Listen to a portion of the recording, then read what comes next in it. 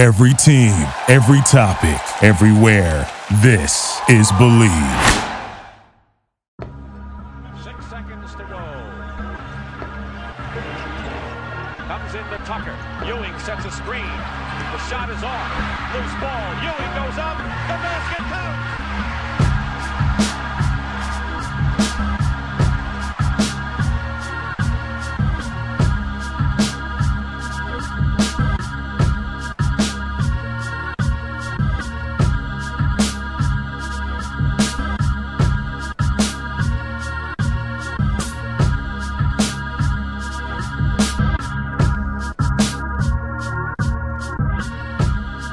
Hello, and everybody, and welcome, everybody, to another episode of Strick and Roll. I'm your host, Winnie Poon. This is episode 34. I'm joined today by a first-time guest who I'm sure many already know who he is. His name is Jake Fischer. He is the senior NBA reporter for Yahoo Sports.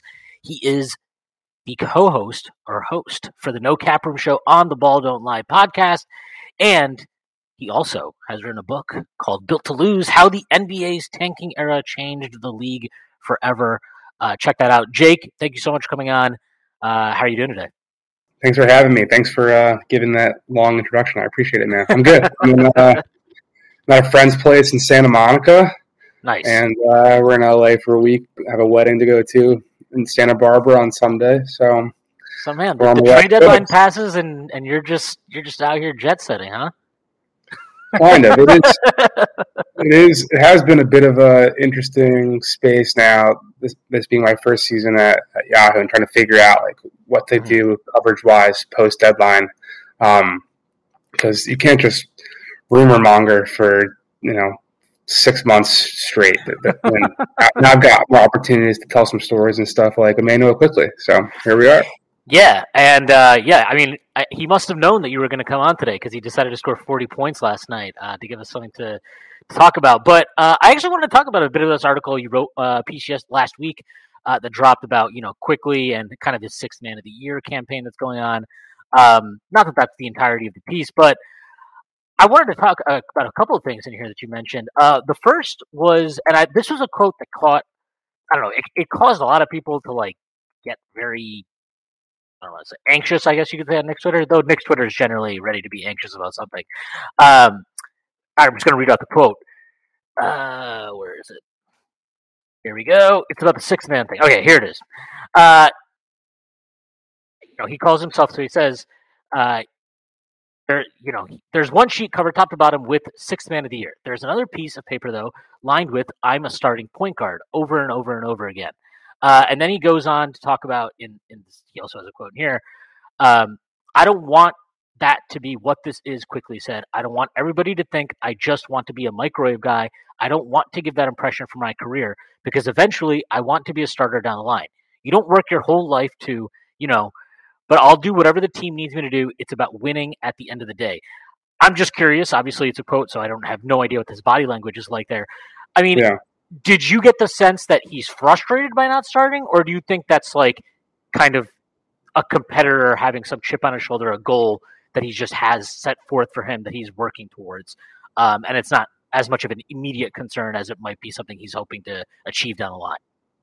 I would not say he's frustrated. I wouldn't say it's an immediate concern. I was trying to ask him basically if he preferred right now on this team in this moment, if he preferred starting or if he preferred coming off the bench, because from a starter's perspective, he was explaining to me, I don't think I put it in the piece, but he was explaining to me that when he starts, his approach is, I got to be a table setter. I have to get, Julius look here. I have to throw Mitch a lob. I have to make sure that he calls him QG, gets a open look on the wing. But when he comes off the bench, he's just hair on fire, running around, trying to make stuff happen. So I was kind of trying to see if maybe he was enjoying the bench role a bit more right now. Kind of like, the analogy that comes to mind off the top of my head is kind of like when you're in high school and college and as a regular human being, not a basketball player, there's no pressure in life. You can just run around and gallivant and be you and find yourself,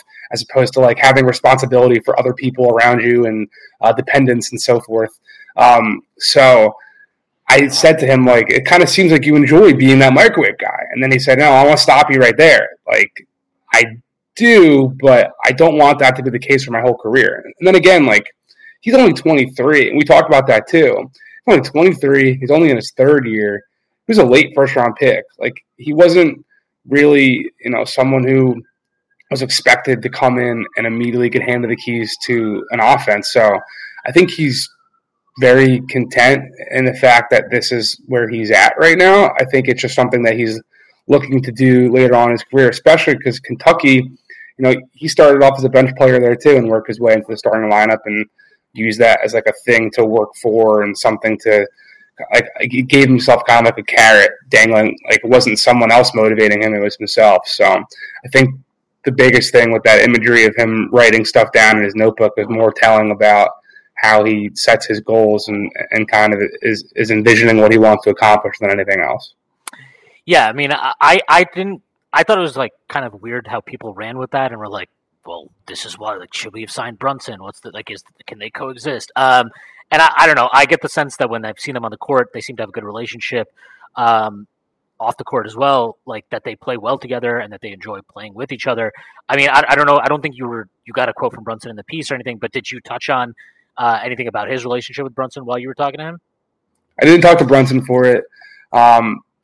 He definitely, they have a good connection. I think it's pretty obvious when you see that whole stuff with the shoe going on first. Like, that was happening the day I went to the practice facility. Yeah. And I mean, Quickly is just such a fun-loving dude. Like, even, I started the story talking about, like, the dance in his step, because I think that's the most unique thing about his game is how he's out there like he's on, a ballet stage, and he's shimmying and jumping up and down and, wagging his braids back and forth. But even, like, as he walked down the practice facility that morning when I went out to White Plains to meet him, like, just walking on the facility, he has, like, a groove in his gait, and he's just someone who I think it'd be hard for him to really get frustrated with anybody in the situation. I feel like he's someone who is a glue guy type of person. I think he's got that personality that he loves his teammates. It seems like he really loves the coaching staff. I mean, he raved about everyone he's worked with there. So I think the Brunson fit in the backcourt is something that's going to be an interesting thing to keep an eye on if that starting conversation does come into the fold at a certain point in time. Because Brunson's obviously the guy. Like, he's obviously got the keys, and he's got the familial connections to, make that be ironclad. But every Knicks fan knows the fact that they close games together and they have a lot of success doing that. I don't think there's anything like any cause for concern or anything really to ruffle or poke and pry at the relationship between those two guys. Yeah, I mean, Quickly's got World Wide West up in the front office, though, so he's doing okay for himself, too. I did want to ask, so obviously you were on the team. I think this was this probably before they went on their little 3-game losing streak? I talked to him. It was a Friday before the Knicks Nuggets game. Okay, yeah, so they were still they were. I think they'd won a couple in a row at that point. Obviously, there was last week. There was, they play Orlando, and there's an incident between Quickly and Randall. There was a report yesterday, I want to say, I think it was the Post about Berman came out of his sabbatical and graced us again with some information. But he he said, like, not that it's some huge crisis in the locker room, and Begley talked about this too, but maybe there are some things that are maybe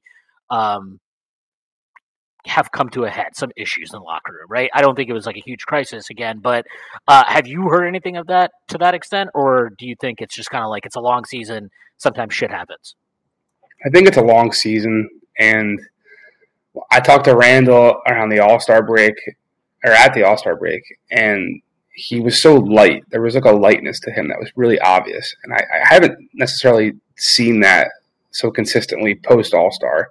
I don't know what the reasoning is, but something has seemed to change a bit in at least this his presence and his constitution when he's around, when he's on the court. I mean, maybe it's the long year. Maybe it's the fact that he's had some shooting struggles here and there. I don't know. I mean, he put up 50 whatever against the Nuggets, and things were great that night, right? So I mean, we're at this part of the season too where I'm here in LA. I was at the Clippers Bulls game last night, and people from both teams said to me something to the effect of, and I keep hearing this over and over again, that this year being so wired tight from both conferences, basically the 4 seed on down, it's created a lot of pressure and tension that doesn't typically exist at this part of the regular season for this many teams.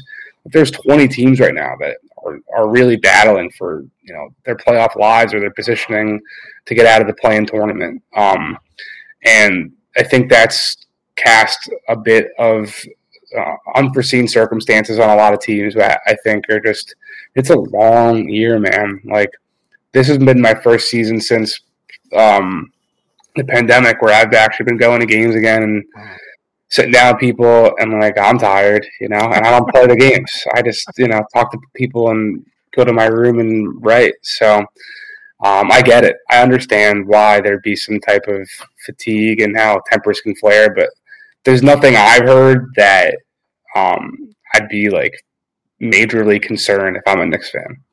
I just wanted to say I'm surprised you didn't make it a point to talk to Brunson so you guys could commiserate about the Eagles.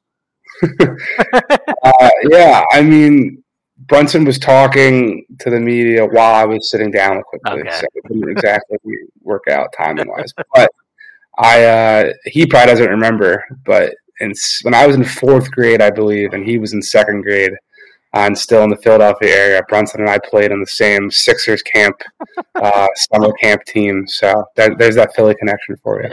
Yeah, I'm sure you gave him buckets. So I did want to go back. I believe around the trade deadline, there was reporting of interest in OG Anunoby. Like, did the Knicks ever make a firm offer there, or was that more just like they had a conversation? It's so hard to parse out what was a formal offer or what's just a conversation. But they definitely were in talks, and they definitely, I think, were one of the few teams that were really involved. I don't know how close it definitively got at the end. I don't think any team really gave the Raptors the picks that they were looking for, in terms of like, I see Jonathan Macri on Twitter every day wondering if the Mavericks picks even going to convey. You know what I mean? Like, there are a lot of interesting circumstances for the Knicks' particular pick package, where they're either far in the future or you don't know exactly what the conveyance is going to be, especially with where OKC kind of is now. And like the Pacers had 3 picks to offer, but they're all in this year's draft. And like, what does Toronto need with like Memphis's pick and Milwaukee's or Cleveland's pick? So I don't think Toronto got like the 3 picks that they were really wanting from anyone. Like the quality of pick and the player that Toronto was in search for, I don't think anyone got close, which is why OG Anunoby is still there. But the Knicks were definitely a team that was involved, checking in, and trade deadline conversations. I always say this: they can come up again back in this, or when the summer comes around, when the draft comes around, when free agency comes around. So I wouldn't necessarily take OG Anunoby off the table if I'm a Knicks fan, but I'm also not saying like, start preparing for him to land and play at Madison Square Garden next year. Yeah, I mean, I guess in that vein, this has been. I mean, you just mentioned it, and I've seen other people talk about this, where like a lot of trade deadline discussion can be setting the table to maybe have a conversation later in the summer or whatever. So the Knicks obviously they go out and they get Josh Hart, who's been a really nice addition to the team. Do you view that as something like, well, if they got Josh Hart, maybe they're not going to be interested in OG Anunoby moving forward? Or do you think that those are 2 separate transactions entirely?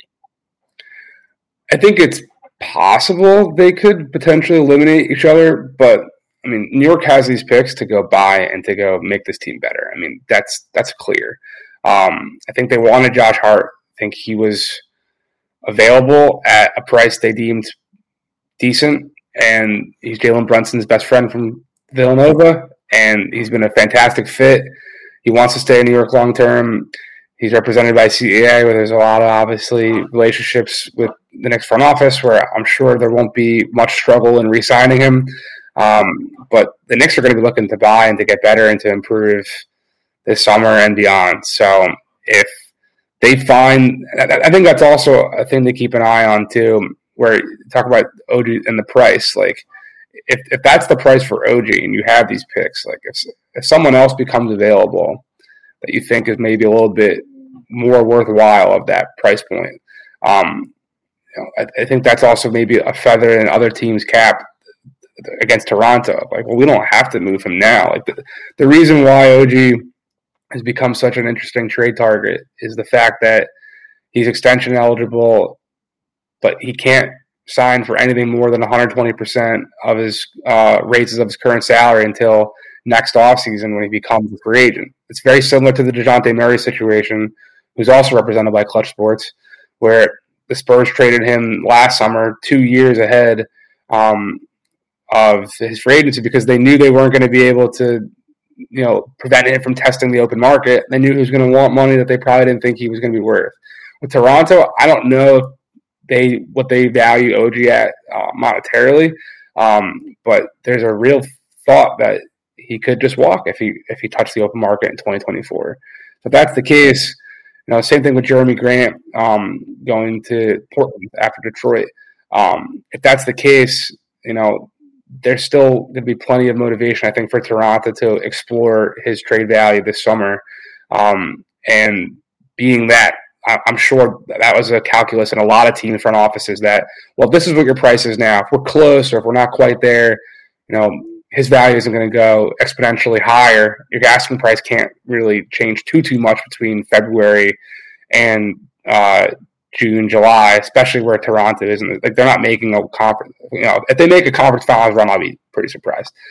Maybe they do. The Jakob Poeltl addition's been great for their defense. But I think that context is very important in that, you've kind of laid the groundwork for this summer, and you can see there's all the talk. There's already starting to be the talk that Damian Lillard could become available. I don't know how serious that is, but just the fact that that's out there, there are going to be potential players that reach the open market that might have a higher value, higher ceiling than OG Anunoby.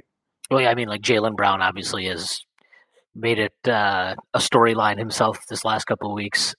So yeah, there are definitely guys out there. I wanted to go back again to the trade deadline. I think, correct me if I'm wrong, there was this random rumor that came out about like RJ Barrett to the Bulls for Zach LaVine and some kind of deal. And I believe that day you said that you hadn't heard any of that and that was not a real conversation. Is that, again, just correct me if I'm wrong, or does that just not something that you had heard, or is it something that maybe they had a discussion but it was not serious at all? Yeah, I was told the Knicks called and said, "Hey, what's up with Zach?" And that was pretty much it. I don't think there was any real traction there. The Bulls were swatting away offers left and right for all their guys. They even, from what I was told from multiple teams, they even started to up their ante asking price for Andre Drummond as things got down to the wire. And they were the only team to not make a trade, right?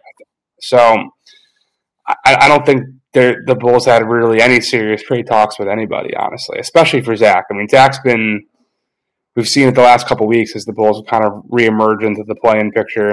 He's been phenomenal. He's been their lifeblood. He was the reason why they went out and signed and traded for Lonzo Ball and added DeMar and made the move for Vucevic. They wanted to build this thing around him. I'd be really surprised if they really took a look at moving him here unless they got a sudden direction from ownership. Like, this is what we want to do. We want you to go into a rebuilding phase, and I don't think that's what the Bulls have any intention of doing. If they did, they probably would have looked at this trade deadline a lot more aggressively. It really seems like they're just trying to build out a perennial playoff contender with the Bulls.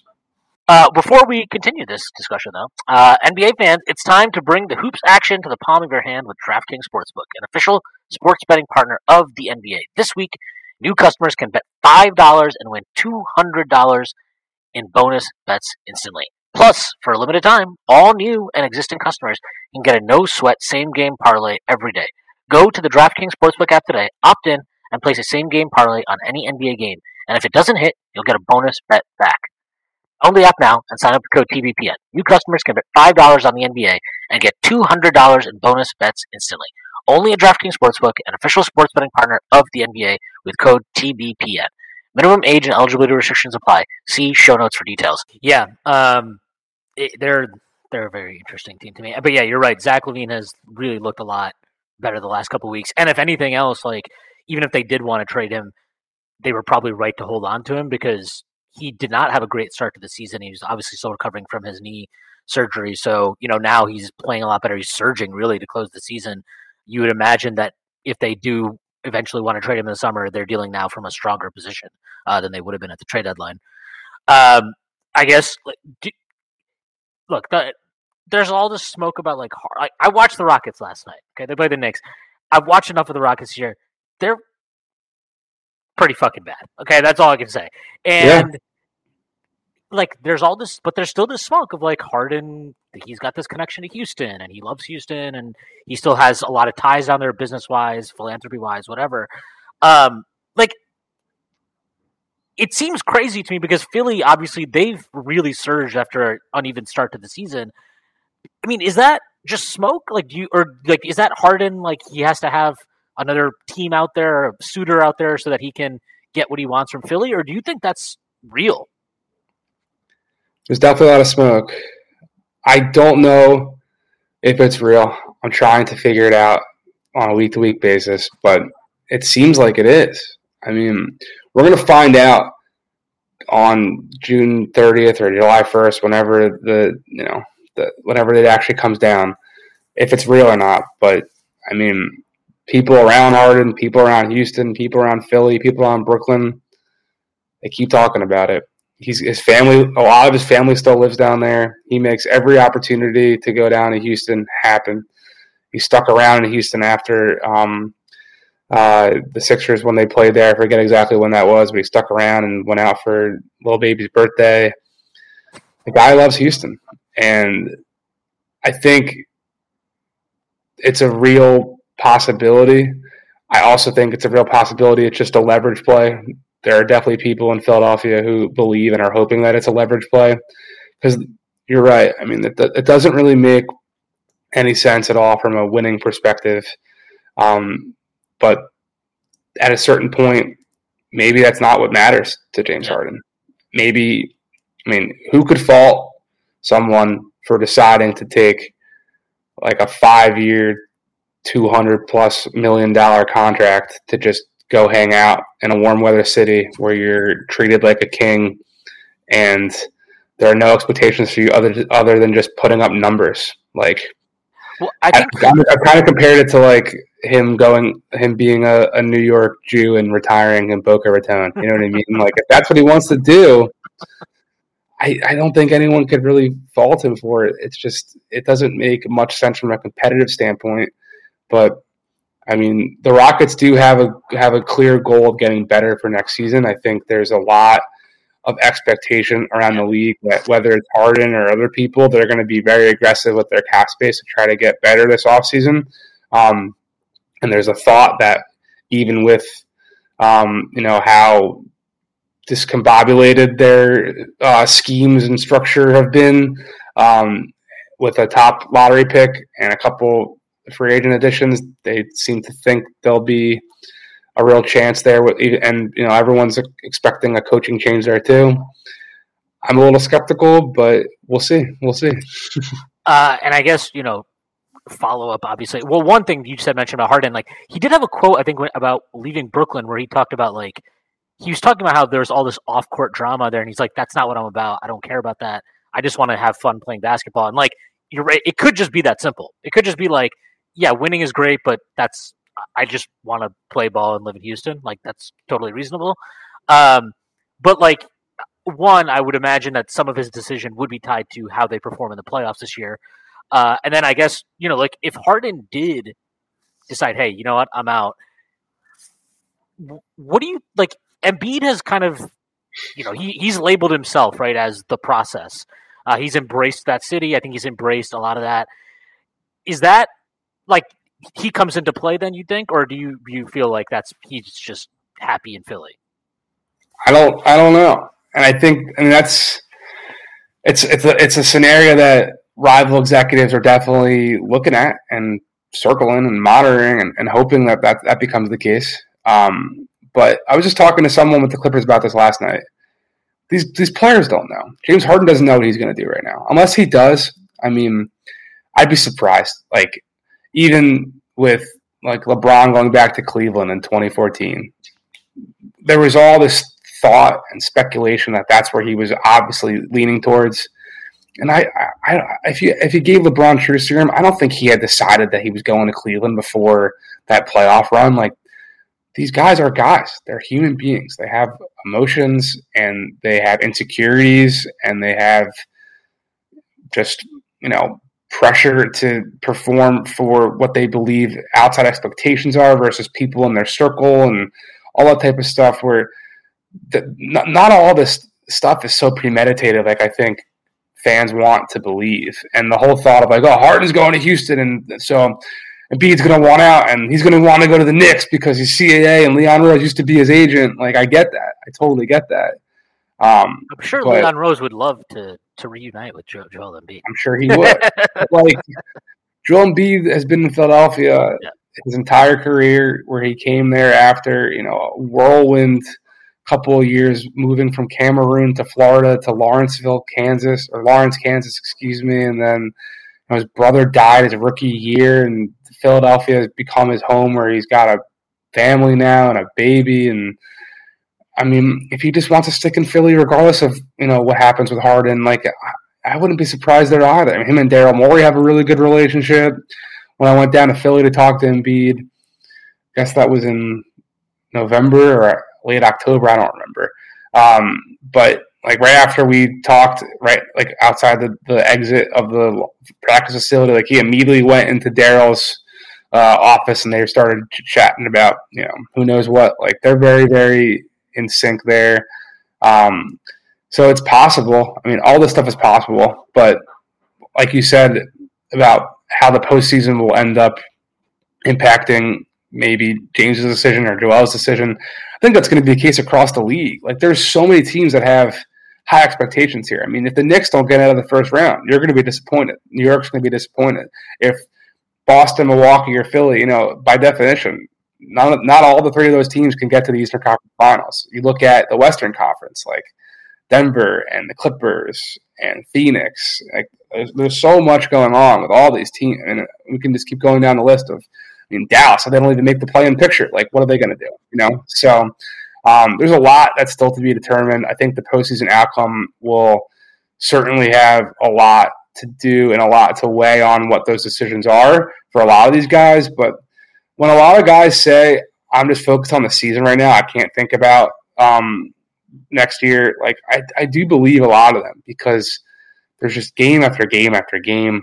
And if you get caught up thinking about what could happen in July, like, you're not going to be present enough now to put yourself in the position to get paid the most or to have the best trade value. Then, like, it really is a league where you have to stay focused on the moment and where your feet are.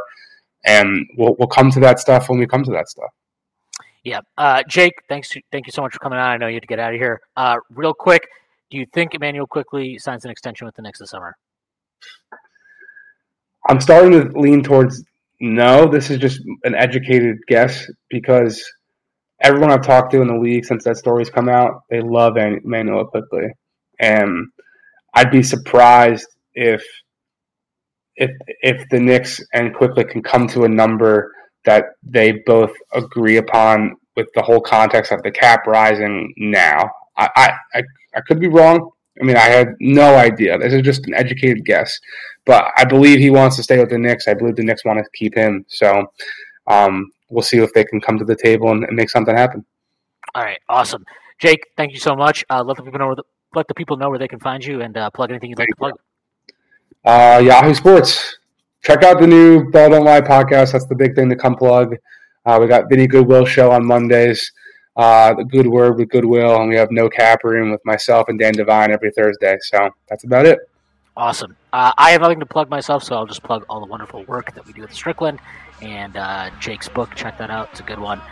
That is our pod for today. I hope everybody has a great rest of the day, and I will see you on Friday. Thanks, man.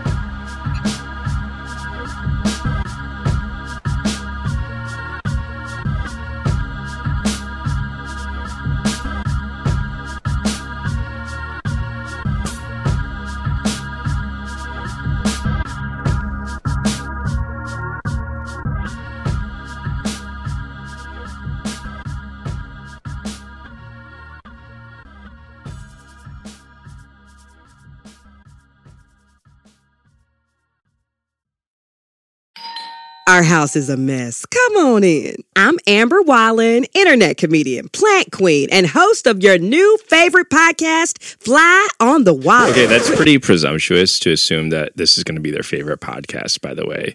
Like, come on, Amber. Anyway, that wasp that you just heard interrupt me is my husband. And co-host, Benjamin Wallen, also a comedian, and I host people at our home. I have a great wine collection in my cellar. Well, you mean the mini fridge? It's a mini fridge. It's a mini fridge. New episodes of Fly on the Wallen drop every Wednesday. Listen in as we discuss relationships, books, and keeping our sweet baby kid alive while we make laughs on the internet. Subscribe to Fly on the Wallen wherever you get your podcasts.